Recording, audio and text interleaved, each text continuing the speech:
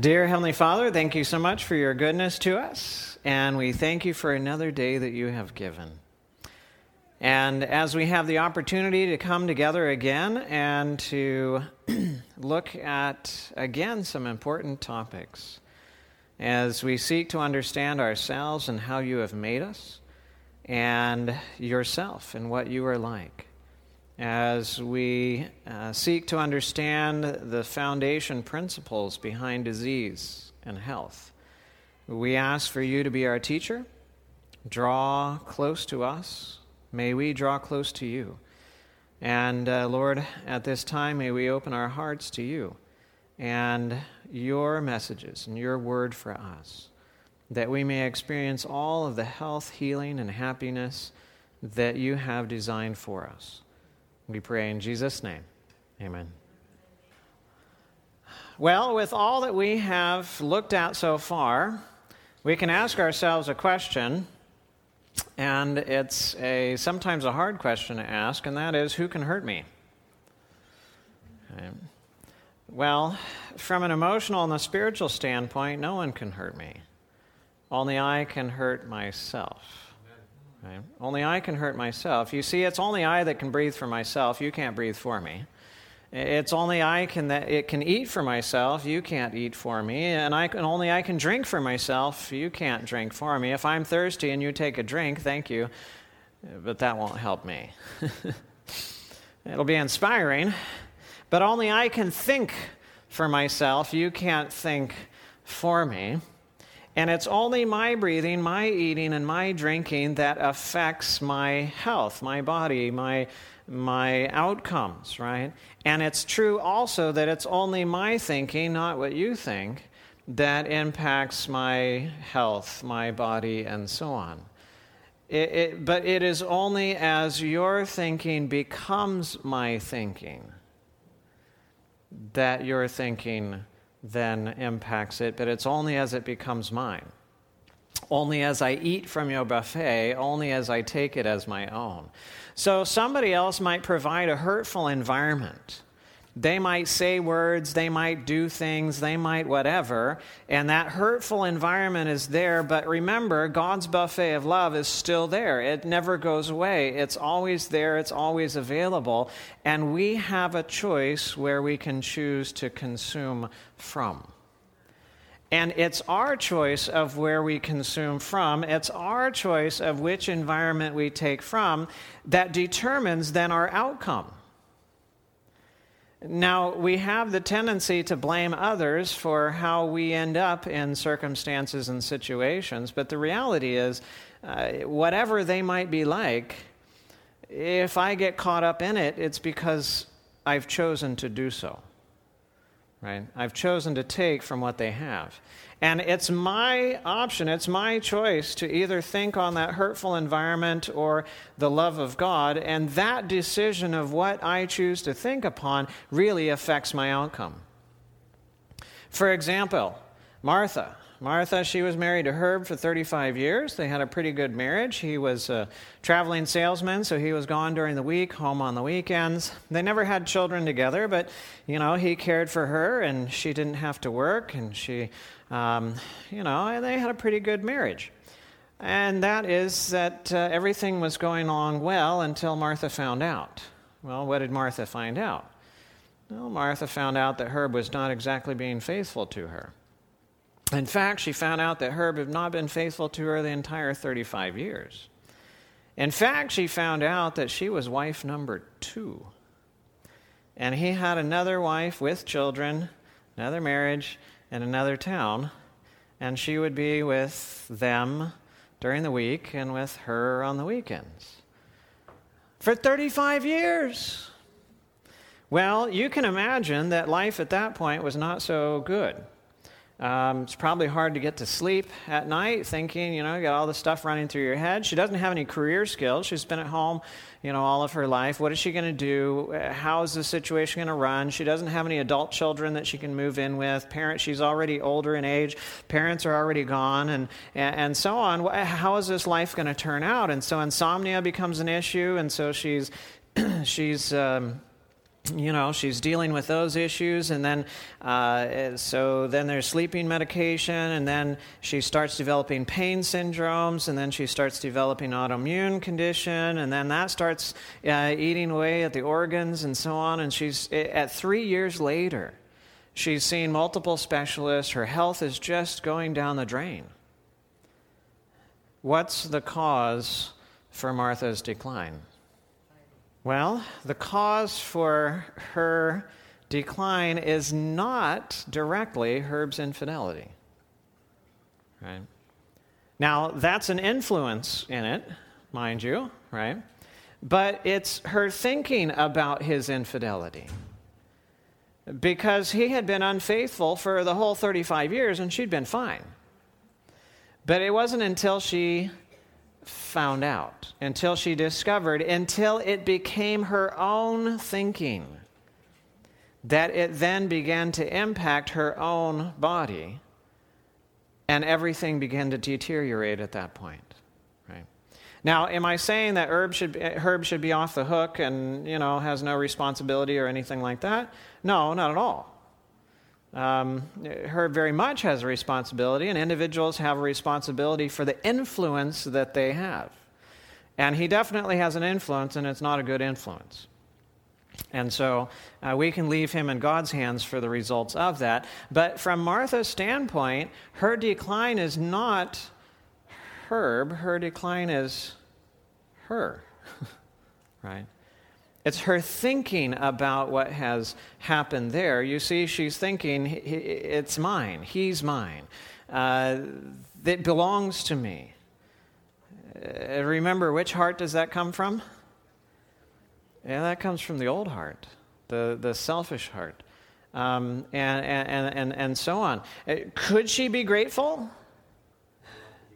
There's a lot to be grateful for. Not grateful because this necessarily happened or what had happened or so on and so forth, but we're told in the Bible, Paul tells us, in how many things give thanks? In all things give thanks. Why do we give thanks in all things? Because in all things there is always something to give thanks for. Because God is always present in all things. His buffet of love is always available in all circumstances and situations. His promises are always true in all circumstances and situations and things that we find our lives in, just like Frank was talking about this morning. There is always something to give thanks for, to be grateful for, whatever the situation or the circumstance is. And she could be thankful for God's support. She didn't have to work all of those years. She had a fairly good marriage. She could be thankful for the good weekends that they had together and so on and so forth. There are aspects that she could be thankful for. And if she was thankful and that was her response to the situation, what kind of health would she be experiencing now, 3 years after the discovery? I guarantee you it'd be different. It'd be better than what it is currently. You see, it's not what happens to you, but it's what you think about what happens to you that causes the problem, right? It's not what happens to you, it's what you think about what happens to you that causes the problem. Right? And I deliver this series to the guests at the Lifestyle Center, and sometimes we get to this point in the series, and sometimes somebody gets bold enough and they raise their hand, and everybody comes to us pretty much with some kind of disease. and I've gotten this question before. They raise their hand, they say, "Do you mean to tell me that it's my fault?" Because they're starting to draw the connections. They're seeing the correlations there. Do you mean to tell me that it's my fault? And when that question came, praise God for giving wisdom at the time, I asked another question. I said, if it was their fault, what could you do about it? If it was their fault, what could you do about it? If your sickness is because of their unfaithfulness or their whatever, can you fix them so that they become faithful so that now you can get better? No, you can't. So if it is your issue, then that's a good thing because now you and God can work on that. And there's hope for healing. But if the blame resides with them, we have no hope to heal because we have no way of controlling them and fixing them and making them better. Right? So praise God, the problem resides here because now there's hope with God to fix the problem. Right? So when we give the gift of time, of love, or concern, or care, we can remember we're just the UPS delivery guy. We're delivering God's resources. We're delivering God's love. We're delivering His stuff because He's the source that we come to. And if I'm rejected, it's not me who's rejected because I'm God's, and He's the one that's rejected. And if the gift is destroyed, it's not my gift that just destroyed. It's His gift. And if the car is stolen, it's not my car. It's His car. Maybe He knows the other guy needs it more than I do. Maybe He knows I need a little bit more exercise than...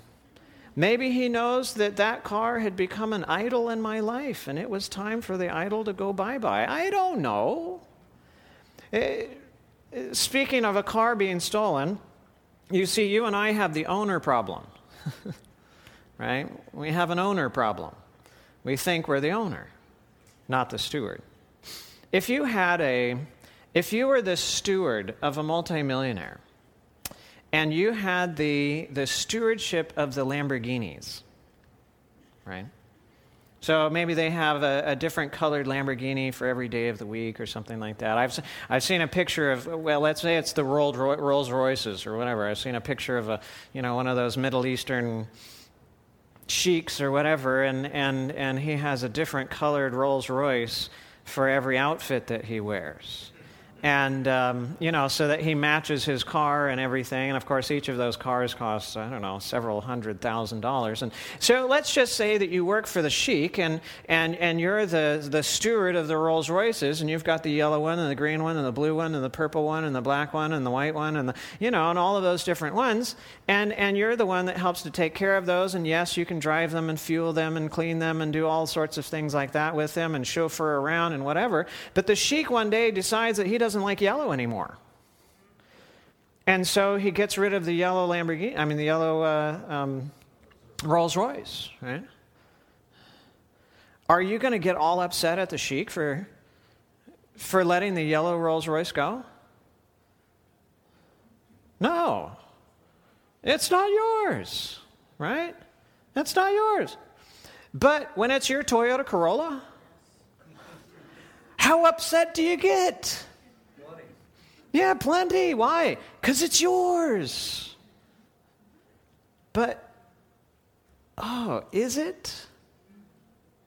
Or do we just think it is? Right? I mean, what did God say? God says, all of the gold and the silver is mine.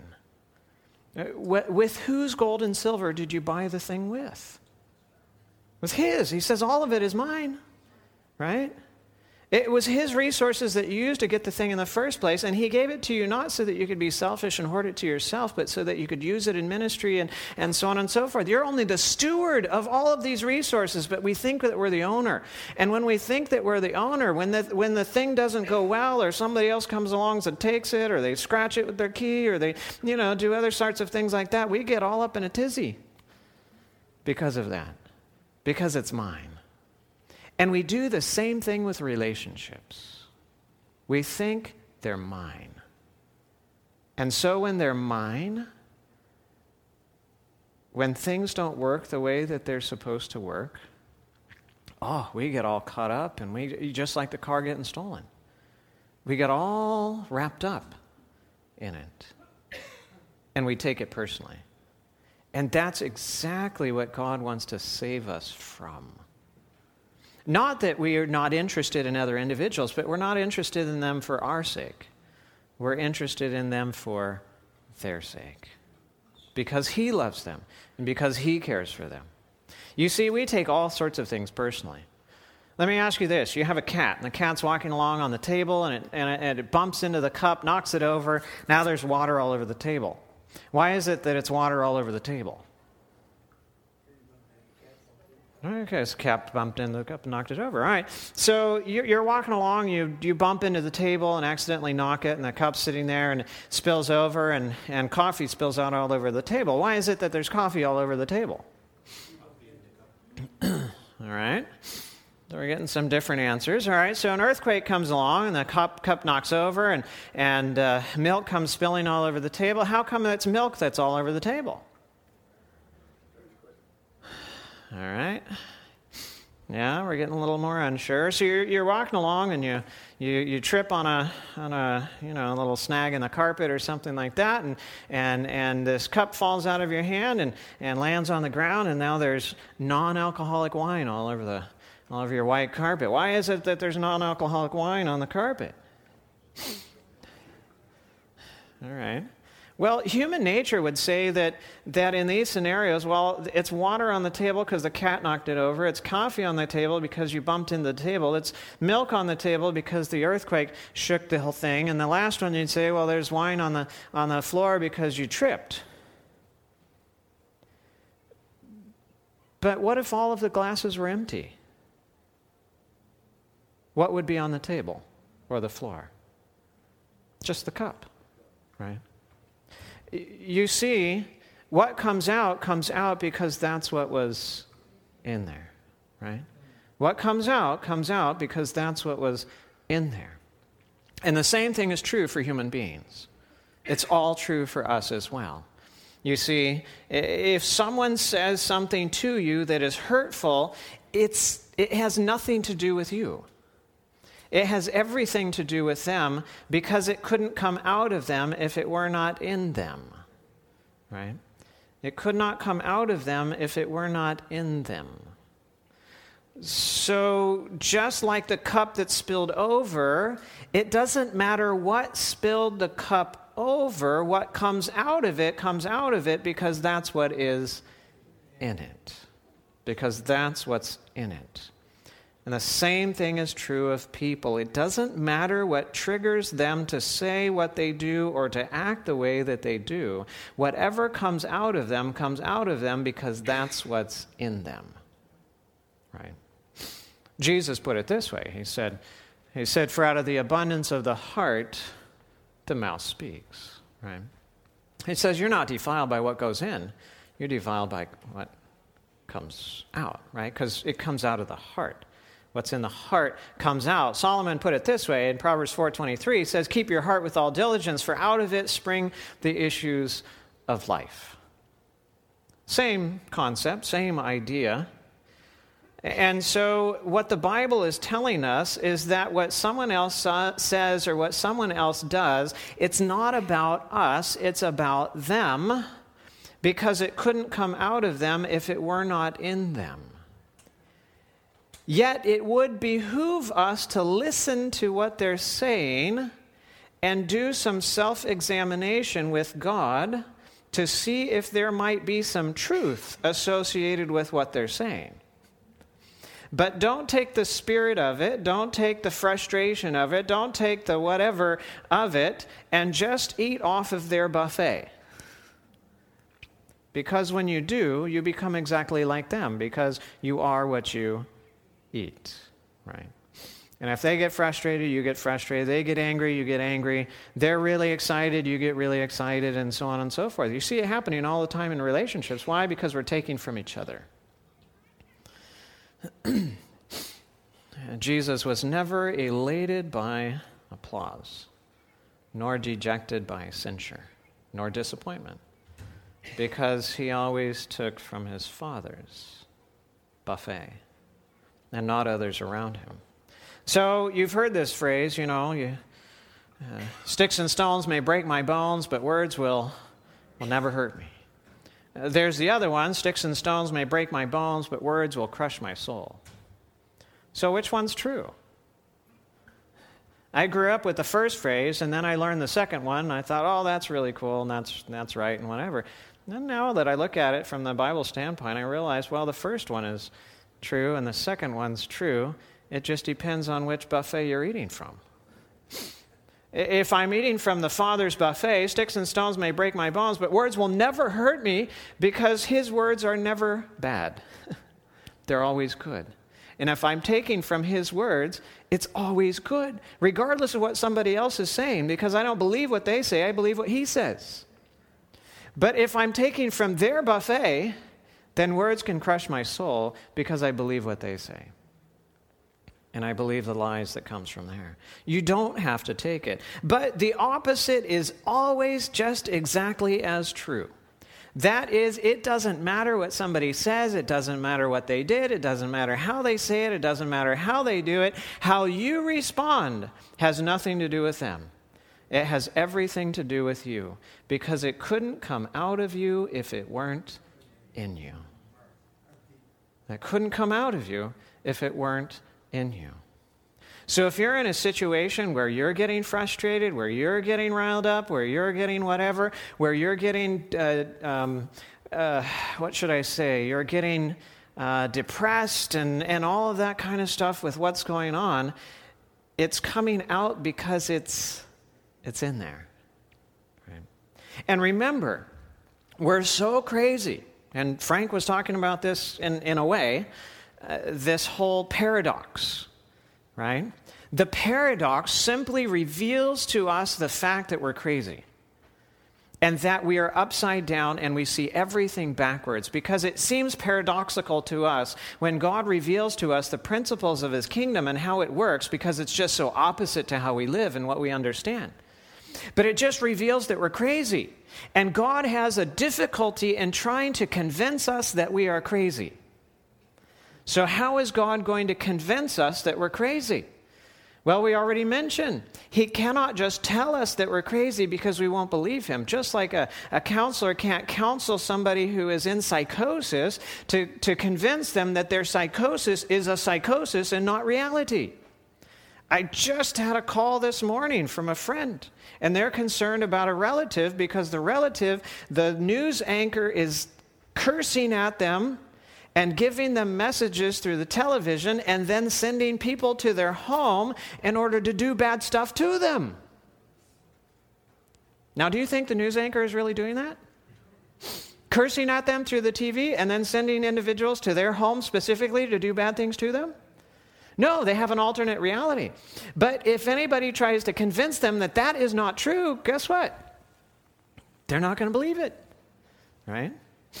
They're not going to believe it because they are absolutely convinced their reality is real, but it's not. The same thing with us.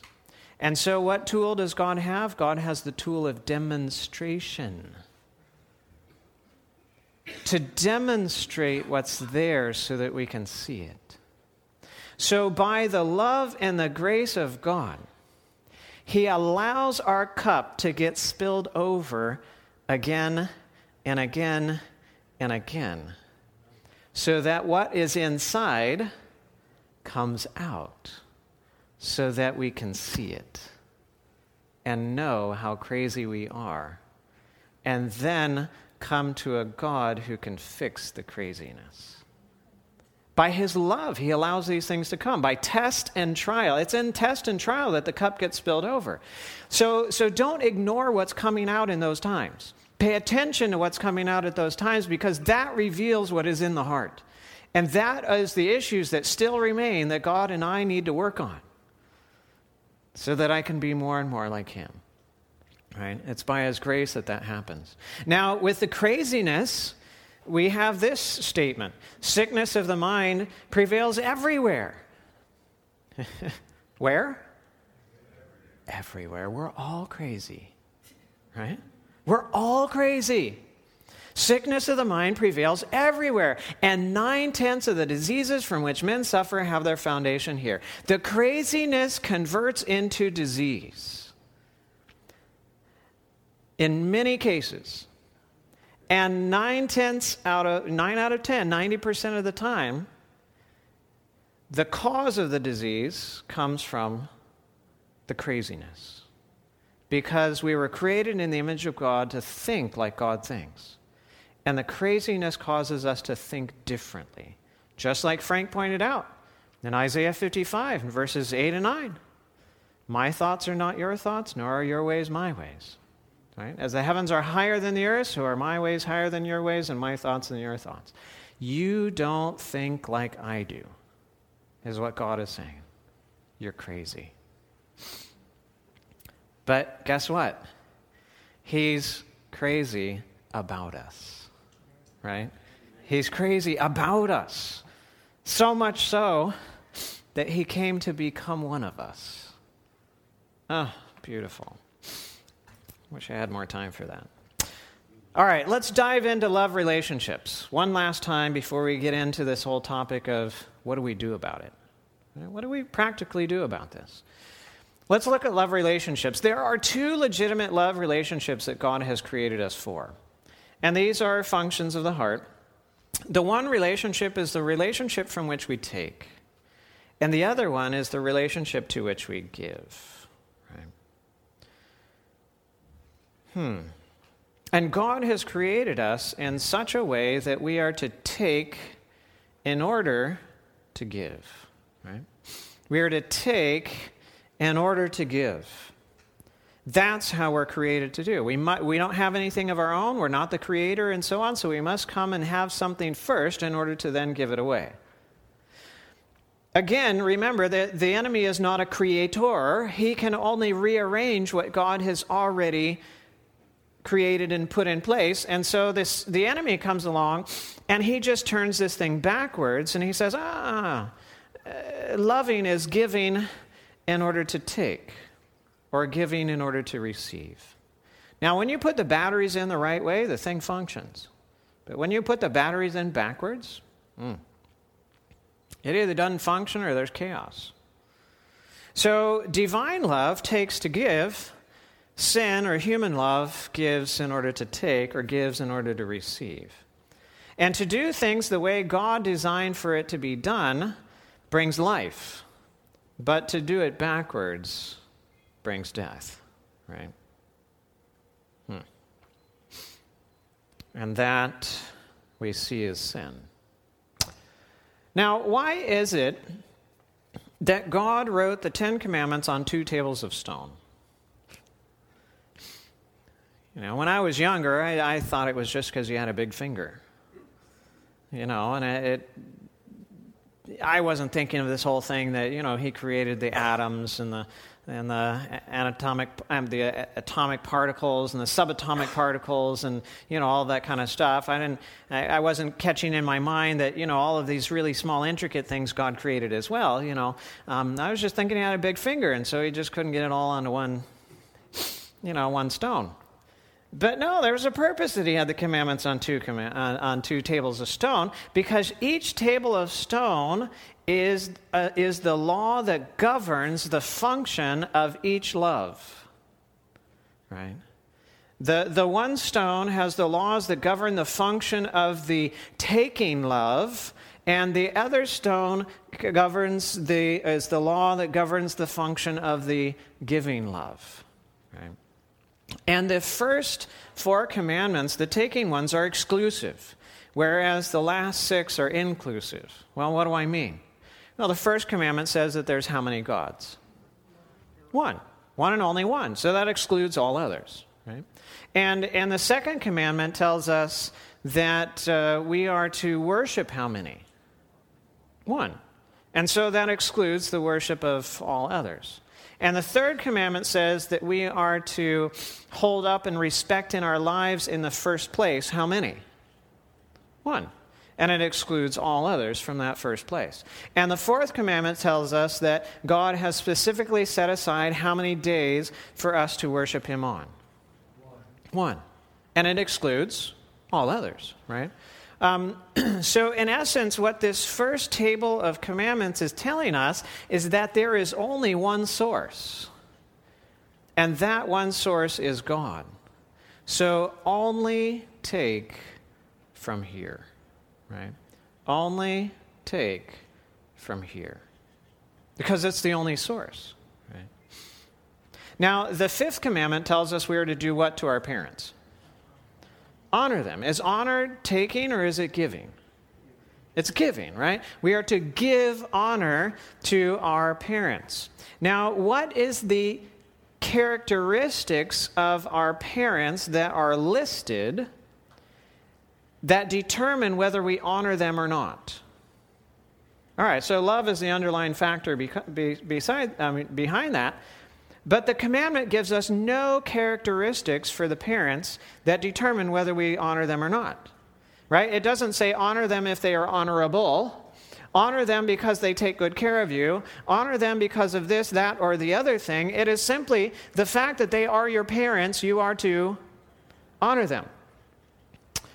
Who in this planet is typically the hardest to honor?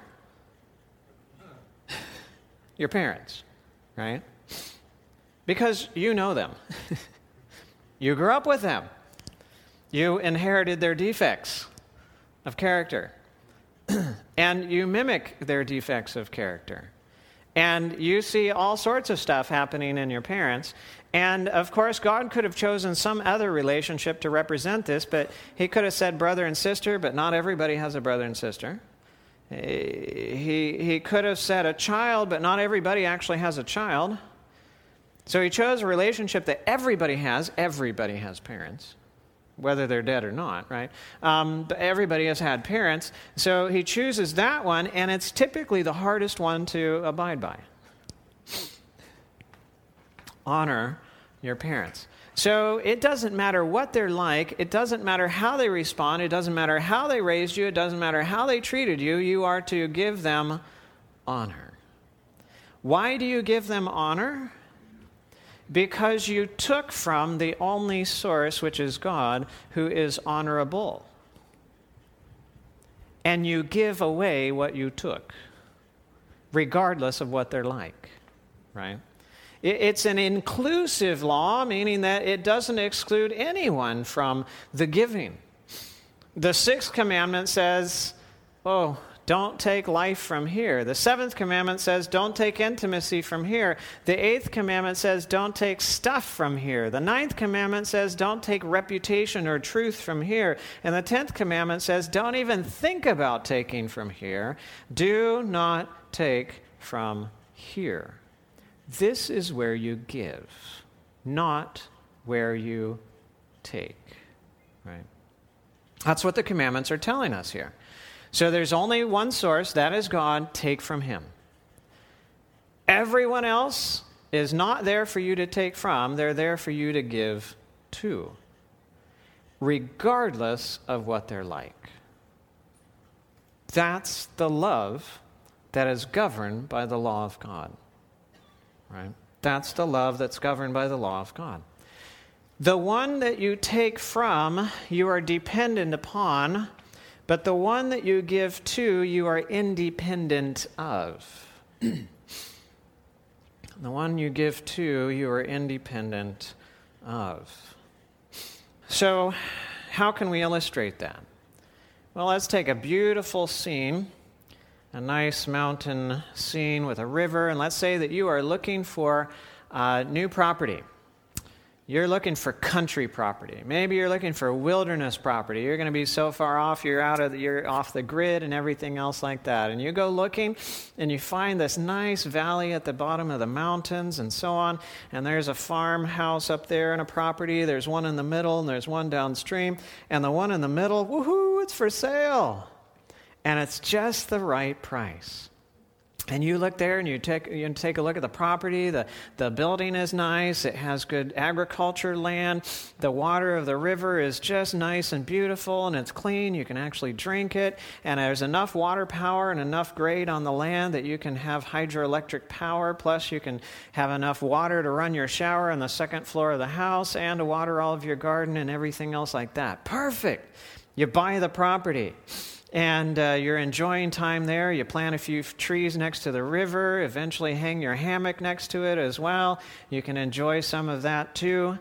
And And one day, the neighbor downstream, they decide that they're going to start an industry. And so they build this factory.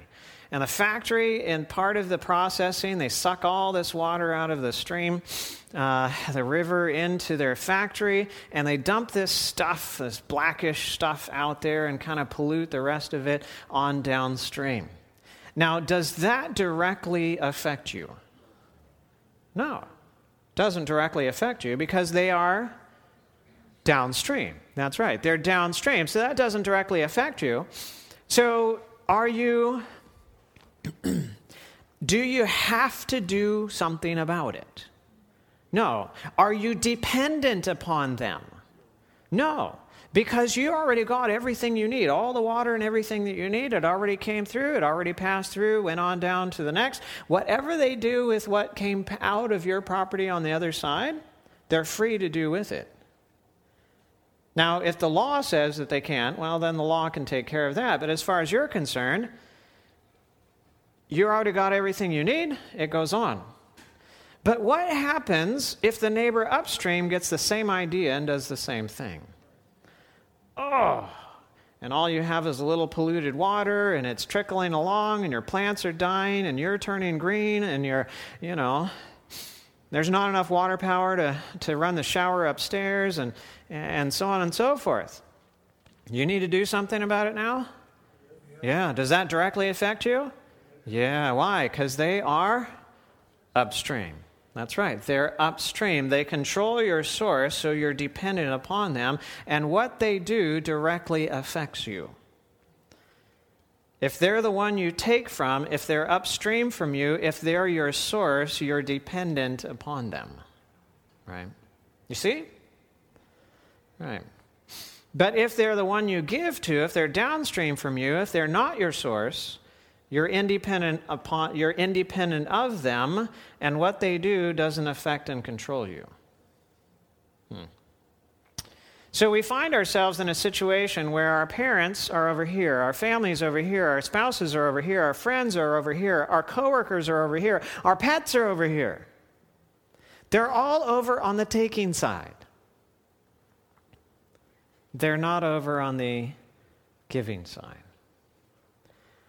And all of the relationships are messed up because they're backwards. How do you know that they're on the taking side? Well, they frustrate you. They make you upset. You're hurt by the things they say and do. And you feel controlled by them, and in return, you attempt in ways to control them. All of those are evidences that they're on the taking side. They're your source. Right? You have to control the source that you cannot trust, and you know you can't trust anyone. And so you must control them to one degree or another, either from the good or from the bad. And so that comes into play here. Anybody ever felt this way? This sound familiar at all? Right? If it's not familiar, just go to a family reunion. You want to know how well you have progressed in the Christian life? Just go back to a family reunion and see what happens. Do you revert to what you were 30 years ago, 40 years ago, 50 years ago, 10 years ago, and just react the same way around the same people? We must then ask ourselves, have we changed at all? Right? There are ways that we can change, but it must eventually hit home. It must eventually hit home. God never intended for others to be our source. Conduit, yes. God does reveal his love to us through others, but they are not the source. And so we are told that every good gift and every perfect gift is from above and comes down from the Father of heavenly lights, with whom there is no variableness nor shadow of turning. So if every good gift and every perfect gift comes to us from above, but yet we receive a good gift or a perfect gift from somebody else, then where did it come from? It came from God, through them, manifested to us. So does the thanks go to them or does it go to Him? It goes to Him, right? It goes to Him because He's the source. Our dependency, is it upon them? No, it's upon Him because He's the source. We can be grateful for the channel as well, right? And we can give thanks to the one who allowed God to work through them. But ultimately, we recognize that it is God who is the source. And when we recognize that God is the source, we don't become dependent upon the channels through which the source comes through. We become dependent upon Him. And in our lives, we have it backwards. We have other people upstream from us, and thus we're dependent upon them. Even while we have God downstream from us, and what He says or does doesn't really affect us. Isn't that how it is? God says, do this, and we decided, nah, we'll do that. God says, don't do that, and we say, well, no, I'm going to do that. Ever been in that situation? Yeah, it's called sin, right? Yeah, what God says is downstream. It doesn't really affect us. But what others say, oh my. If they start getting upset or they start doing this, or we really start worrying and we start changing how we, and so on. Why? Because they're upstream. And when that is the case, then the law of God is broken in our lives. The intention of God for us is not there, right? Through the sacrifice that He made on the cross, Jesus takes this old heart of sin, that giving in order to take or giving to receive that leads to death. He takes that in Himself. This old heart that is at enmity with God and is not subject to the law of God, neither indeed can be. And in Himself, He puts it to death. He puts it to death. That He might leave behind that which He created us for in the first place, the new heart of divine love, of taking to give. And in doing so, God does not wipe out the law. In doing so, God upholds the law, restores the law, the function of the law that governs love, right? We're told in Jeremiah 31:33, but this is the covenant that I will make with the house of Israel after those days, says the Lord. I will put my law in their minds and write it on their hearts. I will be their God, and they shall be my people. It's not a wiping out of the law, it's a restoring of the law and its proper function in our lives. And when that happens, there is a restoration of relationship as well. So that as God comes in by the power of the Holy Spirit and gives us that new heart and begins to change us from the inside out as we cooperate with Him in that process. We're told that the expulsion of sin is the act of the soul itself, and so there's definitely an individual responsibility here. But as we do so, parents are taken away from being a source and they become one that we give to. Family is taken away as being a source and they become ones that we give to. Spouse is taken away as one who's a source and they become one that we give to. Friends and pets and coworkers are those that we take away from being a source and they become ones that we give to. And we're left with one and only source, and that is God. Why is God a jealous God? Is He a jealous God for His own sake? No. He's a jealous God for our sake. Why does He want to be the only God in our lives? Because He knows every other God is a false reality and will destroy us. If you had 100 streams flowing into your property. Let's say you had a big property. You had a few thousand acres, and it's at a base of a mountain. And you've got 100 little streams that are coming into that property, and they all converge on the property and then go out as a river on the other end. And 99 of those streams are polluted, and one of them is pure. What's the river going to be like going down the other end? Polluted. That's right, polluted. And God knows that. He's not interested in being one of your sources. He's interested in being your only source. Because if He is only one of your sources, everything you put out the other side will be polluted. And it's only when He becomes your only source that you can expect that the stream going out the property out of the other end will be pure. Because all that's coming in on the top end is pure. Right?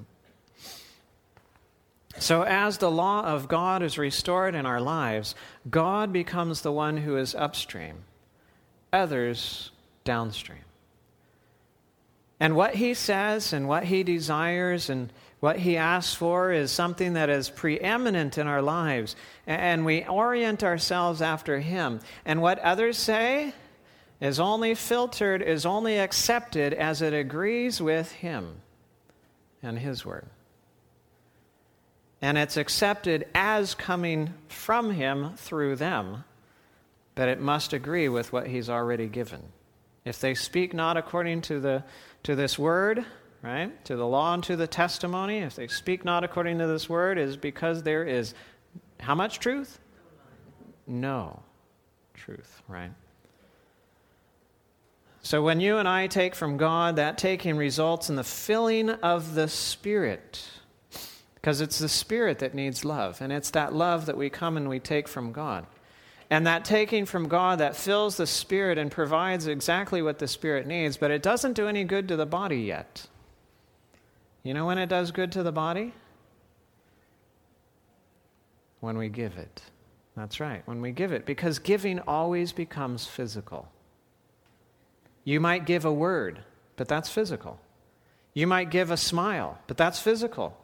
You might give a hug, that's physical. You might give acts of service, that's physical. The giving always becomes physical. So the taking fills the Spirit with what it needs, but the giving does now to the body and gives what the body needs. So if you have a form of healing that is going to keep you focused on yourself and not be involved in giving to others, then you have a false method of healing. Because God's way will always involve giving. Right? It's always involved giving. So ultimately our problem is the sources we choose to take from. And as long as I live by the law of God, taking love from God and giving that love to others, I can expect that things will run well as it impacts the body. But if I start taking love from the wrong sources or keeping that love to myself, I'll eventually experience symptoms, disease, and eventually death. Right? And when that law that governs love is broken, that's called sin.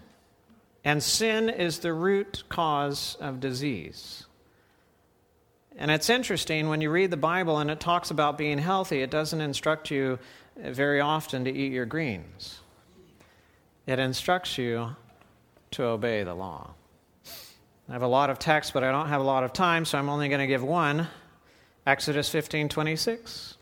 If you diligently heed the voice of the Lord your God and do what is right in His sight, give ear to His commandments and keep all His statutes, I will put none of the diseases on you which I have brought on the Egyptians, for I am the Lord who heals you.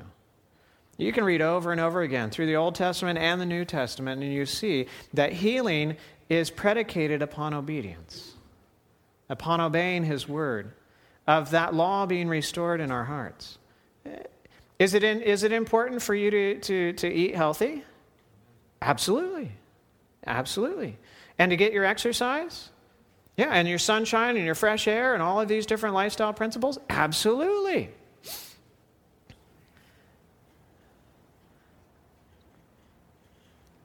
But you can't do all of that consistently in the old heart. Remember we asked that question, how many here, you know to do more for your health than you actually do? Right? We all raised our hands, even me. What's the gap? The old heart can't do it. It can't. That old heart cannot close the gap. It cannot obey and do all of these things because these are a part of what God would have us to do, but God is downstream in our lives. We've got the old heart, we've got others upstream, and we've got ourselves upstream too. Because, we eat what we eat because we like it. We eat when we eat because we're hungry. We drink what we drink because, well, thank you very much, I want to. We don't eat what we eat because God says it's good. We don't eat when we eat because God says it's time. We don't eat we're not in reference to God, we're in reference to self. Or in reference to others. You want to go out to eat and go whatever, and we're like, oh, sure, And, so we're self-oriented and we're others-oriented, but not God-oriented. We must have that new heart. And as that new heart becomes our experience, then that gap between what we know and what we do closes. Right? So we must have that. So what do I do? What do we do about this? Well, in each of our situations, we must first come and take from God's love. Now, I'll say a preface to this is that the first move is never always ours. Is always never ours. The first move is always God's. The first law of the Bible is, in the beginning, God, right? He always moves first. And so if we ever come to take of God's love, it's because He has already been working in our lives. He has already been drawing us to Him. He has already been sending His Holy Spirit and working on us so that we even have an interest to do so. But now that the interest is there and it's generated, what do? How do I respond? I must first come and take. And the taking has several different forms. One, it comes through the Holy Spirit. We're told the love of God has been poured out in our hearts by the Holy Spirit who is given to us. And so here there must be the working of the Holy Spirit. But there's a component from our standpoint, and that's the old-fashioned stuff. You ever heard of something called prayer and scripture study? Yeah? And contemplating the life of Christ? And it's stuff that we've known for a long time. Yeah. Well, it's the old faithfuls because it's what we need, right? Now, is prayer going to save you? No. Is reading the Bible going to save you? No. Is contemplating the life of Christ going to save you? No. But there's a law of the mind that says by beholding we become changed, right? It's just like the law of gravity that by jumping off the bridge you will fall down, right? And when you come to a hard surface at the bottom, you will stop quickly, right? We can expect that to be the case every time, and it's true for that law of the mind. By beholding, we become changed. And so as we spend time beholding God, we cannot help but become like Him. Because by beholding, we become changed. Now, if we spend 8 hours a day or 10 hours a day on TV and video games and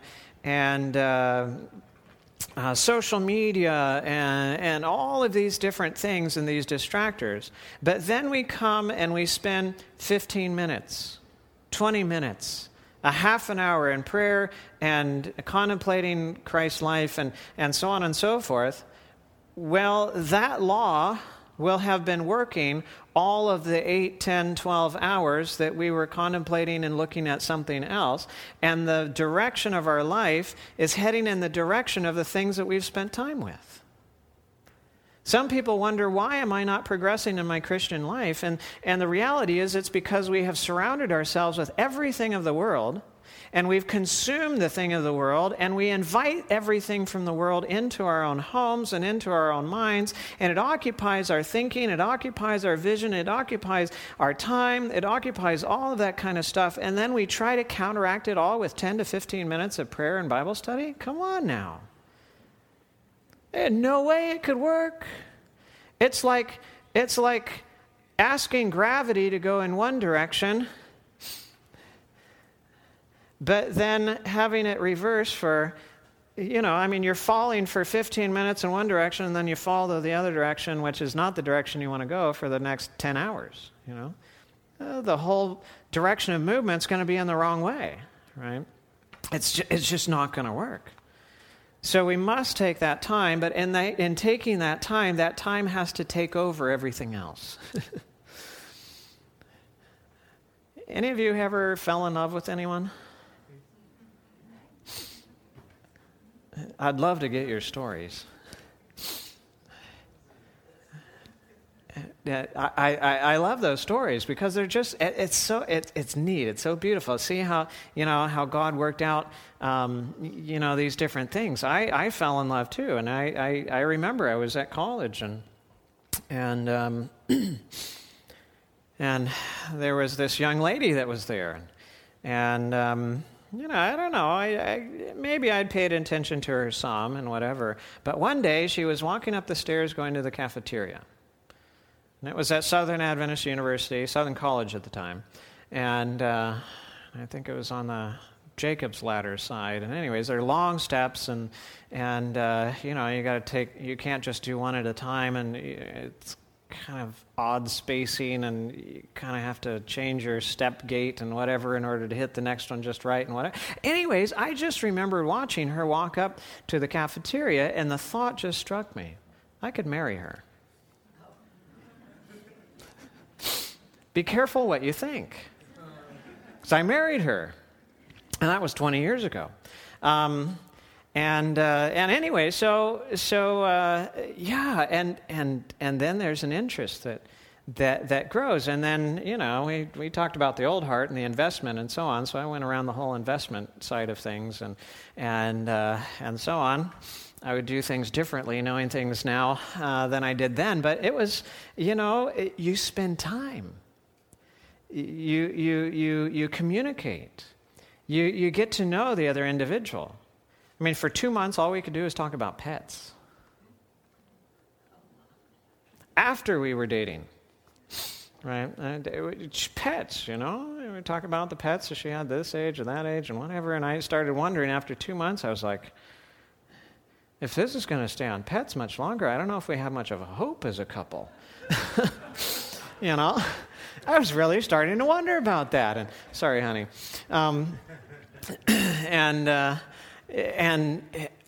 But then we had this watershed conversation. And I don't remember, we had driven down to Florida from Tennessee, and she had some relatives a couple miles down from where I lived, and I went to drop her off at her aunt's place. And I don't know how the conversation came about or whatever, but it was like the floodgates opened up. And it wasn't pets anymore. We were talking about family, and we were talking about, life and about, vision and what do we want to do in the future and what were our hopes and our desires and other things like that. And I'm just telling you my story not to give anybody an example of what to do, but, at 2 o'clock in the morning, we realized that we were still talking. And I was like, oh, I'm in so much trouble. I know I'm in college, but I'm supposed to be home by a certain time, and my mom's going to kill me.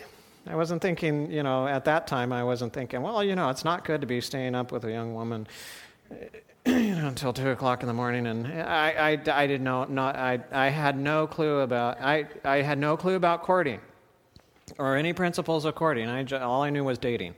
At the time. So I'm just telling you my story, not as an example of what to do.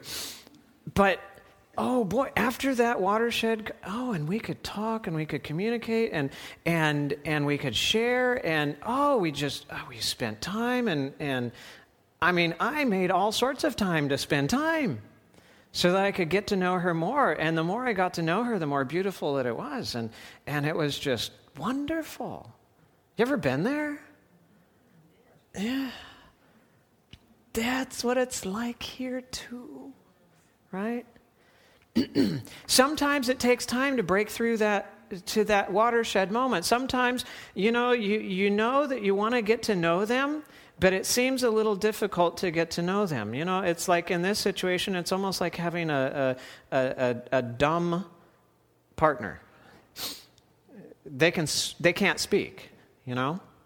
So you're doing a lot of monologues at the beginning. Ever been there?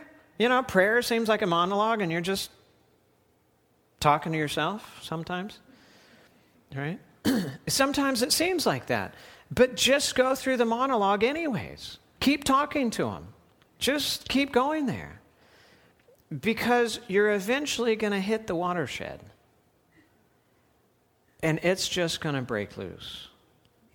And you have that conversation with him, and you get done with it, and even though you were the only one, or the only voice that you actually heard, you realize you actually had a two-way conversation. And you walk away from it just like, wow, oh, that's awesome. And then, of course, there's the other side and the reading side, the promises of God's Word. I mean, one of the things that changed after my conversion was how I prayed, and praise God it changed, because before that, oh boy, I had horrible prayers. You ever defeated yourself in prayer? I used to do it all the time. Right? Remember that law, by beholding you become changed? Well, if your prayer time is like, oh God, I'm so horrible, and oh God, I've done this again, and oh God, I don't know how I'm going to overcome, and oh, I just keep doing this over and over again, and I don't know why you keep putting up with me, and I'm such a this and such a that, and the other thing, and oh God, just help me. And then walk away from that. Well, by beholding, you become changed, right? So even during prayer, you're becoming more like the problem. Because all you're doing is looking at the problem. And that was my prayer life before conversion. But, oh, the Lord, praise God, He is so gracious to us. And He began to reveal to me His Word and the preciousness of His Word. And to bring me out of the darkness because of that Word. And so now my prayers reflect the Word of God. And so when I pray God's Word. You know, I come before Him, and Psalm 103 is one of the ones that I love, and I come to Him in the mornings, praise the Lord, you know, and I lift Him up in Psalms 103, and I get to that beautiful section, the Lord is merciful and gracious, slow to anger, and abounding in mercy. He will not always strive with us, nor will He keep His anger forever. He has not dealt with us according to our sins, nor punished us according to our iniquities. For as the heavens are high above the earth, so great is His mercy toward those who fear Him. As far as the east is from the west, so far has He removed our transgressions from us. As a father pities his children, so the Lord pities those who fear Him. You know, Lord, I'm tired, but You said, come unto me, all you who are weary and burdened, and I will give you rest. Take my yoke upon you and learn of me, for I am humble and gentle in heart, and you will find rest for your souls. For my yoke is easy and my burden is light. Thank you, Lord, for lightening my burden, even as I take up your yoke today. And your promises are true. And God, I don't know about this, but You said I can do all things through Christ who strengthens me. And my God shall supply all your need according to His riches and glory by Christ Jesus. And if that wasn't enough, You said, for He who spared not His own Son, but delivered Him up for us all, how shall He not with Him also freely give us all things? Oh, Lord, thank You. And I sure blew it over here, but You said, if I confess my sin, You are faithful and just to forgive me of my sin and to cleanse me from all unrighteousness. And so, Lord, thank You for that cleansing. And I need Your Holy Spirit, and You said that You are more willing to give the Holy Spirit to those who ask than our parents to give the good gifts to their children. And I know, Lord, I love giving good gifts to my children, and so it must be so much nicer for You. And so give me that Holy Spirit. And that mind that was in Christ, Lord, let it be in me as well. And create in me a clean heart, O God, and renew a steadfast spirit within me. Right? I pray to God His Word. And in doing so, it becomes real, and it's a conversation with Him. And it's close, and it's intimate, and it's beautiful. Right? Take that time and come and take from God's love. What do we do as well? We have to accept a new heart, a new love. Ever watched open heart surgery? Yeah? Yeah, on video, that's fine. Yeah. It's less smelly that way. Less bloody that way, too. Cardiothoracic surgery rotations at Loma Linda University. It's very interesting. You know, surgeons are very interesting creatures. Even amongst physicians, we recognize that surgeons are very interesting creatures. They tend to be the gods of medicine. And they think they're the gods of medicine, too. And that's the problem. Anyway, so surgeons, usually when they develop an instrument that can be used in surgery for a particular procedure, you know what they do to the instrument? They give it a name, right? And so it gets patented with a name. Whose name do they put on it? Their own name, right? Of course, that's just how it's done. Now, since the pattern is in place, then other really nice, godly people sometimes follow that pattern too. And so one day I was in surgery with Leonard Bailey. And, you know, the baby Faye and the heart transplant and all that kind of stuff and whatever. And so we're there in surgery, and he's doing surgery and, you know, this stuff. And he says, please pass the Bailey. I'm like, oh, that's just so weird. He's there and he's asking for himself. You know. But by the way, Leonard Bailey, he did not have the God complex. He was gracious and gentle and so on and so forth, and it was really cool. But you can get pretty bloody, because I got a bloodbath once in open heart surgery when they cannulated the aorta and didn't actually get things clamped off quite right. But open heart surgery, it's not a painless procedure, right? And you don't want to go through that, especially a heart transplant. You don't want to go through that if things can be fixed other ways.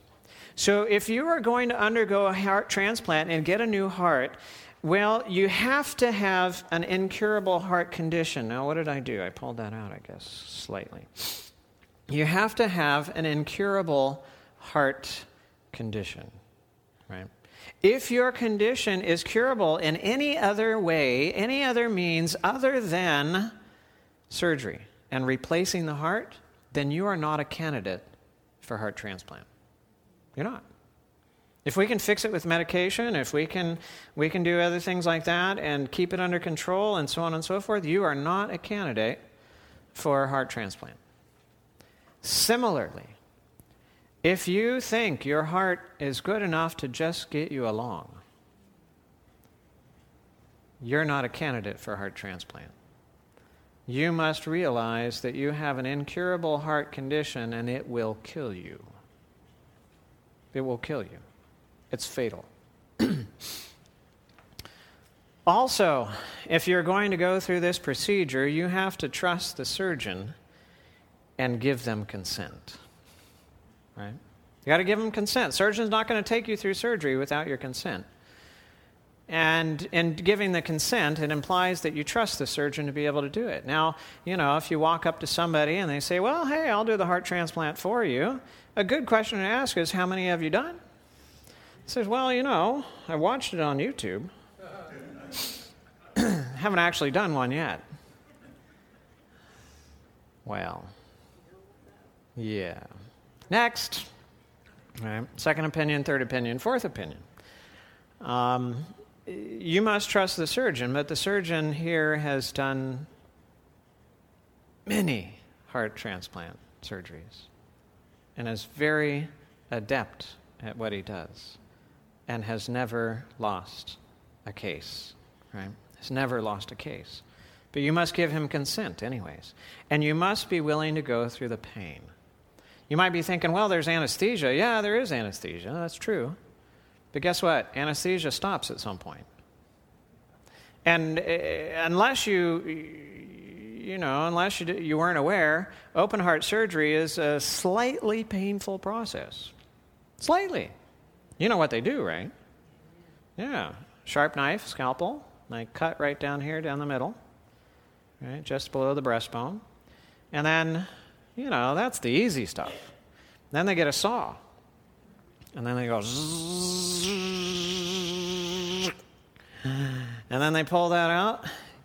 And then they get some rib spreaders in there, and they put one on one side and one on the other, and then they crank it. And the chest goes,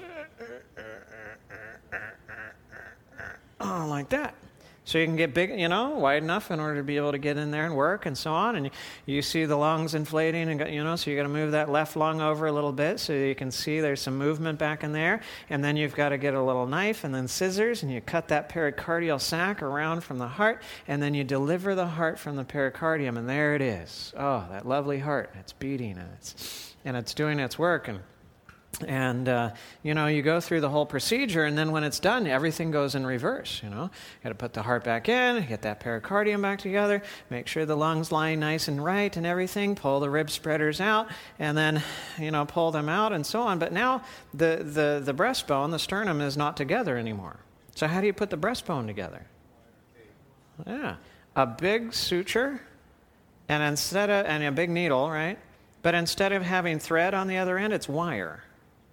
And so you put the big needle through the bone and on one side, and you put it through the bone on the other side, and then you get the wire, and you clip it, and you get pliers, and you twisty tie the breastbone together.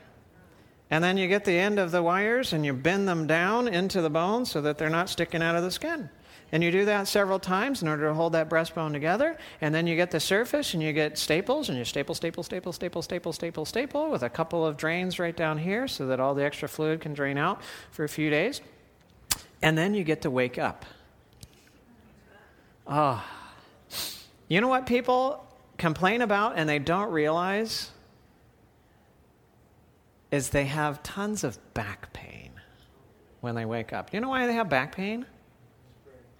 Yeah, because of spreading the ribs. Where are the ribs attached? To the back, right? And the ribs have never spread that far before. And so you have all of this disruption that's going on in the soft tissues back here in the back where the ribs are at. And they wake up and, their back is killing them because that whole rib spreader and everything that was going on. And you have pain, and then you get done with it, and then they make you start going through deep breathing exercises. And you've got to breathe deep because you don't want to develop pneumonia and so on.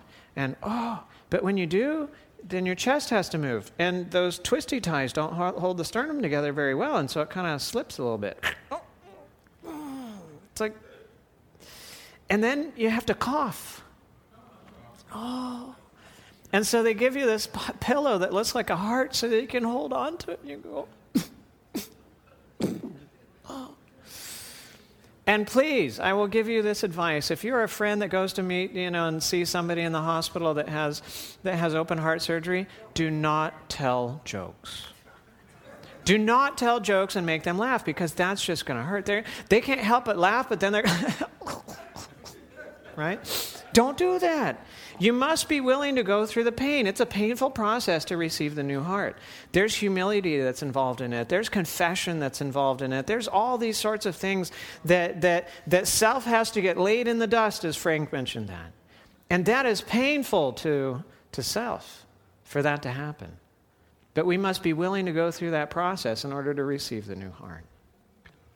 There must be a donor with a good heart. If the donor has just the same bad heart as you do, no use going through the procedure. It's got to be one with a good heart. So God looked all over and he couldn't find another human for it, and so he said, okay, me. What has to happen to the donor? Yeah. So when he said me, he knew the donor must die.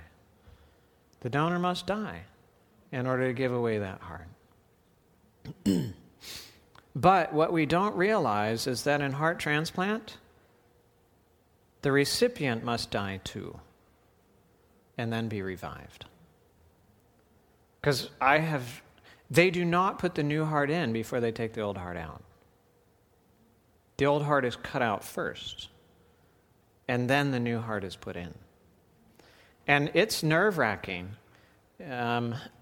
when you're there, and you get done with the procedure and everything's put back together. And I've been there, and it's nerve-wracking because when everything's all hooked back together and they pull them off the bypass machine and everything, the heart is not beating. It's not beating. It hasn't been beating for quite a while. It's been out of the other person's chest and so on. It's not beating. And so they get these little paddles, not the big ones that you shock from the outside because you get directly to the heart. They got these little paddles on handles, and they put them on there, and then they go, poof, they shock the heart. And you wait. Shock it again, and you wait. And it starts, you start sweating a little more in there, even though it's a cold room. Shock it again. Wait. Surgeon reaches in there and massages the heart and makes it pump a bit by doing that a few times, and then they get the paddles again, and poof, shock. And eventually you see this kind of quiver, and you see that, everybody breathes a sigh of relief, right? The recipient must die too and be revived. And so to receive the new heart, you must be willing to die as well. And finally, the recipient must follow the surgeon's instructions for the rest of your life. Because you're not going around with your own heart anymore. You're going around with his. And he knows how it needs to be taken care of in order for you to have a successful heart transplant that keeps you alive. Right. Last point, and I'm just going to make it very briefly, and then we will go on to the next, we'll pray, and then have our next session.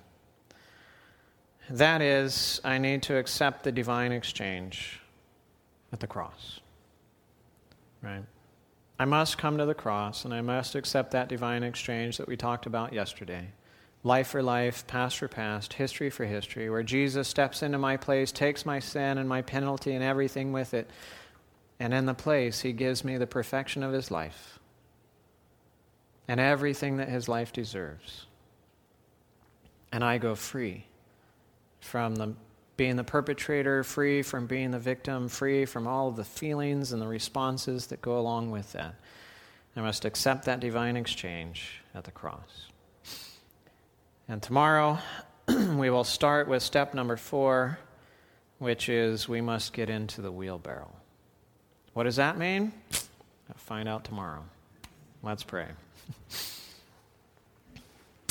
Dear Heavenly Father, we thank you for your abundant blessings. You are a great God. We thank you for that. And Lord, we see that in your law there's a beautiful love. It reveals such a beautiful love, and we can see how our lives have been so messed up, just so messed up. We take things so personally, and our cups get spilled over, and we blame others for what comes out. Lord, help us to see that what's inside comes out, and may we just pay attention to our own stuff. And with you, the power of your grace, seek to be restored, to surrender, depend upon you, and for our lives to be changed into the likeness of Christ. And may we spend that time with you in prayer and reading your word and contemplation of your life. May we cut out those other idols, those distractors that lead us in the opposite direction. Lord, may we accept that new heart with all that it entails. For we see that there is no other way, for our condition is terminal. And we must have that heart. And then, Lord, may we at the foot of the cross lay down each and every burden, that we may be transformed by your grace. We pray this in Jesus' name. Amen. This media was brought to you by Audioverse, a website dedicated to spreading God's Word through free sermon audio and much more. If you would like to know more about Audioverse, or if you would like to listen to more sermons, please visit www.audioverse.org.